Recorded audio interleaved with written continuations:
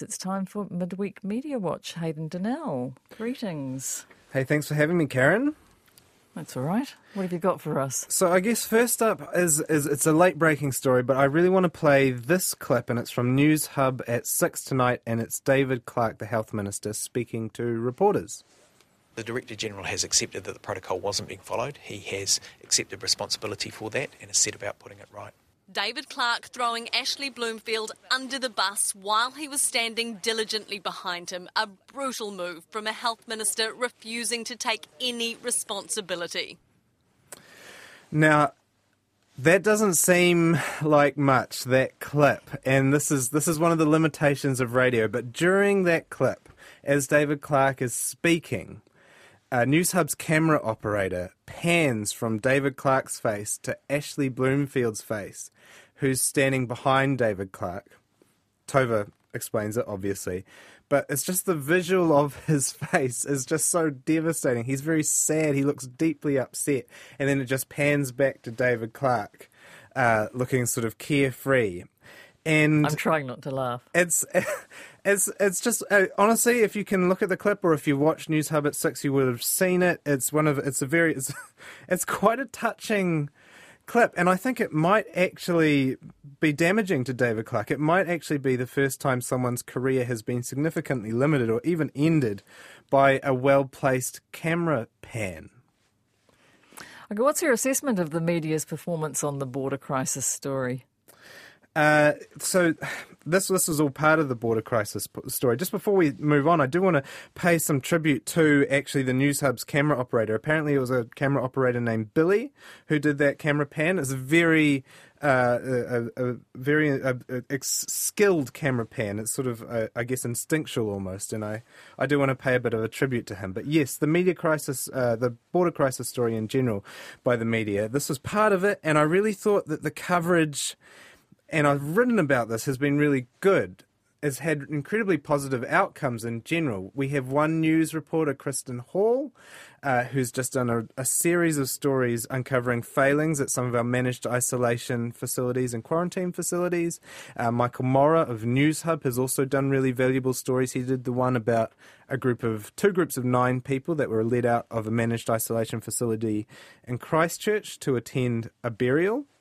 And I think that these stories, especially the reported stories, have spurred our health authorities to make reforms and to improve the procedures and systems in place at these facilities. And of course, that's very important, not just to look good in the media, but to all of us, and that makes us all a little bit safer, because this is essentially our only line of defence left against COVID-19. So those are the bouquets. Any brickbats? Now, that good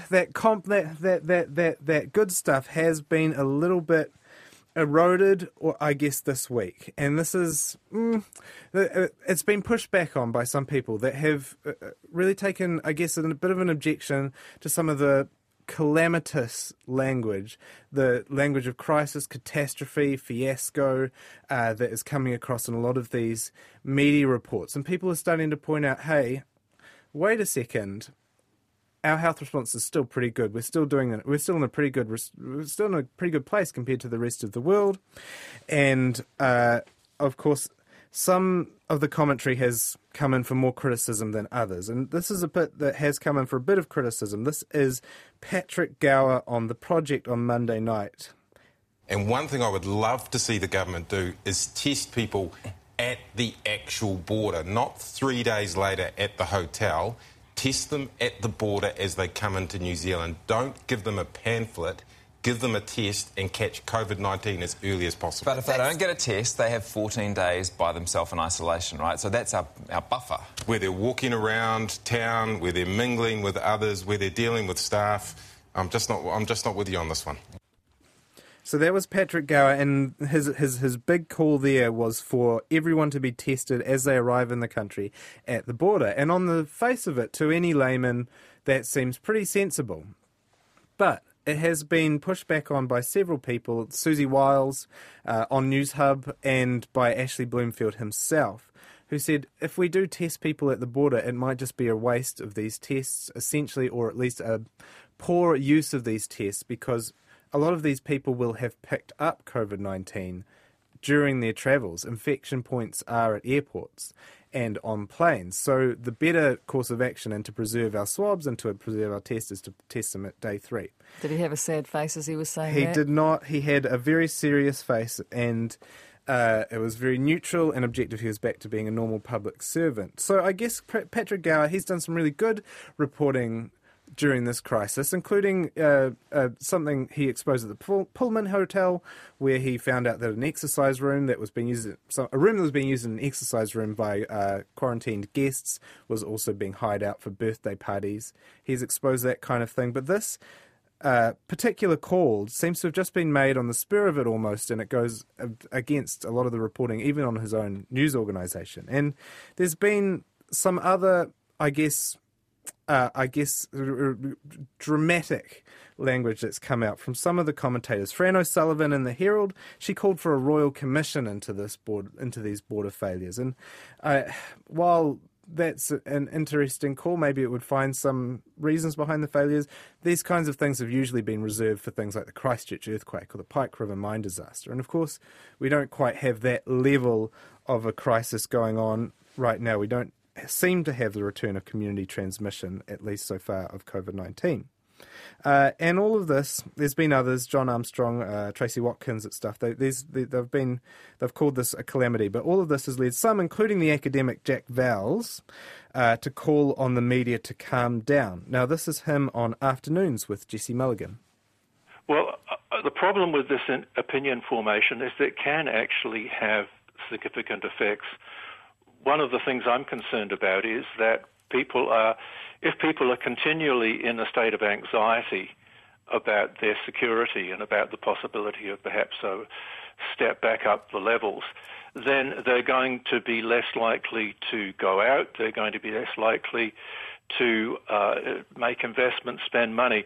So the extent to which we're being driven into a panic is going to affect the recovery of the economy.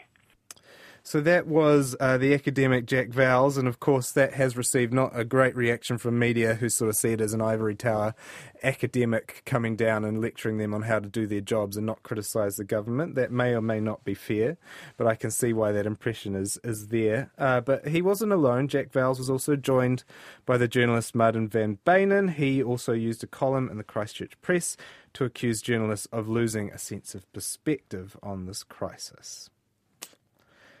So, private trusts you want to talk about, and a mysterious private trust setting up an investigative environmental website.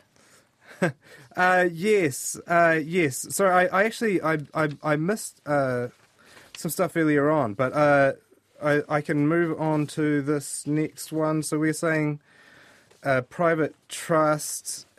Sorry, I should go on a little bit with some of this.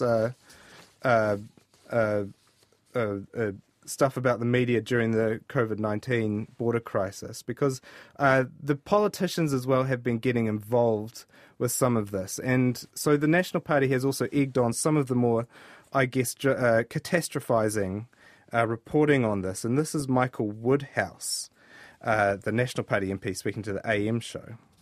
The source was reliable yesterday, but actually one of the five-star hotels housed a homeless person for a couple of weeks under the pretense that it was somebody that came back from overseas. When the person was ready for discharge, he was asked for a forwarding address, only to tell the official that he didn't have one because he was homeless. He hadn't come back from overseas. He just joined the back of the queue 2 weeks ago and spent a fortnight getting 3 square meals and a bath every day on the government. Now, that actually appears to be completely false. So Ashley Bloomfield actually investigated that, or the Health Ministry investigated that claim, and Bloomfield said it was actually probably an urban myth, and Housing Minister Megan Woods has written a sternly worded letter to Woodhouse asking for any evidence for that claim, and it doesn't appear to be forthcoming so far. Do you think that the criticism is fair? Yeah, so the criticism of the media, is it fair? For instance, that report from Woodhouse. What was Duncan Garner meant to do? Tell Woodhouse to shut up? No, you can't really do that. It's a member of the opposition speaking, and the only hope that you can have is that those claims that he makes are either accurate or that they'll be promptly rebutted. And that's what actually happened. A lot of that has happened. The media has covered this claim extensively, and Michael Woodhouse has been called out for it. So, I mean, that's essentially the system working, I guess, a little bit. Maybe you shouldn't have booked Woodhouse. Maybe you shouldn't have encouraged him to make that claim. I don't know. Another criticism that Vowles and the data journalist Keith Thing has made is that essentially all this feverish criticism undermines the health response because it undermines people's trust in authorities. And I can see what they're saying there, but how does the media balance that? How does the media go, oh, I'm doing a criticism, but have I taken it too far into undermining territory? And this is one of those situations where maybe it's better to be safe than sorry, because actually the results of their quite insistent, fervent criticism so far have been a better health response. On the other hand, at some point, the facts of this case might not marry up with the facts of what's actually the result of this border crisis might not marry up with actually some of the tone of the criticism of the government's response. So far, no one's died. We don't have any community transmission that we know of. We may never actually have any more confirmed. We may escape this, and we're still in alert level 1. And maybe that's just because we're lucky, or maybe it's because this wasn't quite as big a deal or quite as drastic a failing as it first seemed. And so maybe the reporting language might have to pull back a little bit there. Sorry, now we can move on to the trust. Sorry, Karyn. No problem. I was going to say, so far in the recent past, no one has died. Just wanted to add that. Oh, so as a result of the border failures, I mean. So we were talking there, I interrupted you to talk about a mysterious private trust. Yeah, so this is a strange new media player in town. So several journalists have been written to recently talking with someone that's inquiring on behalf of a private trust, which is apparently looking to set up an investigative journalism website. And in the style of Canada's The Narwhal. And there are a few other details. It's very mysterious. What else do you know about it? How mysterious is it? I took it upon myself to ring and ask for a little bit more detail on this. And I rang the person responsible for sending those emails, and she wasn't prepared to name the trust that's looking to set up this website, saying that the people behind it are media shy and unwilling to give interviews. And but she would confirm the trust is based in Nelson and it has a wide range of philanthropic interests. And it's likely to be setting up a job advert in the near future. So it's an investigative environmental website. So we'll be looking like Greenpeace or... Oh, if you look at the Narwhal, the Canadian one... Narwhal. Yeah, it's pretty... They're pretty dry stories, but they're actually they're looking at really like coal plants being set up and the problems with that and sort of like really deep nitty-gritty stuff.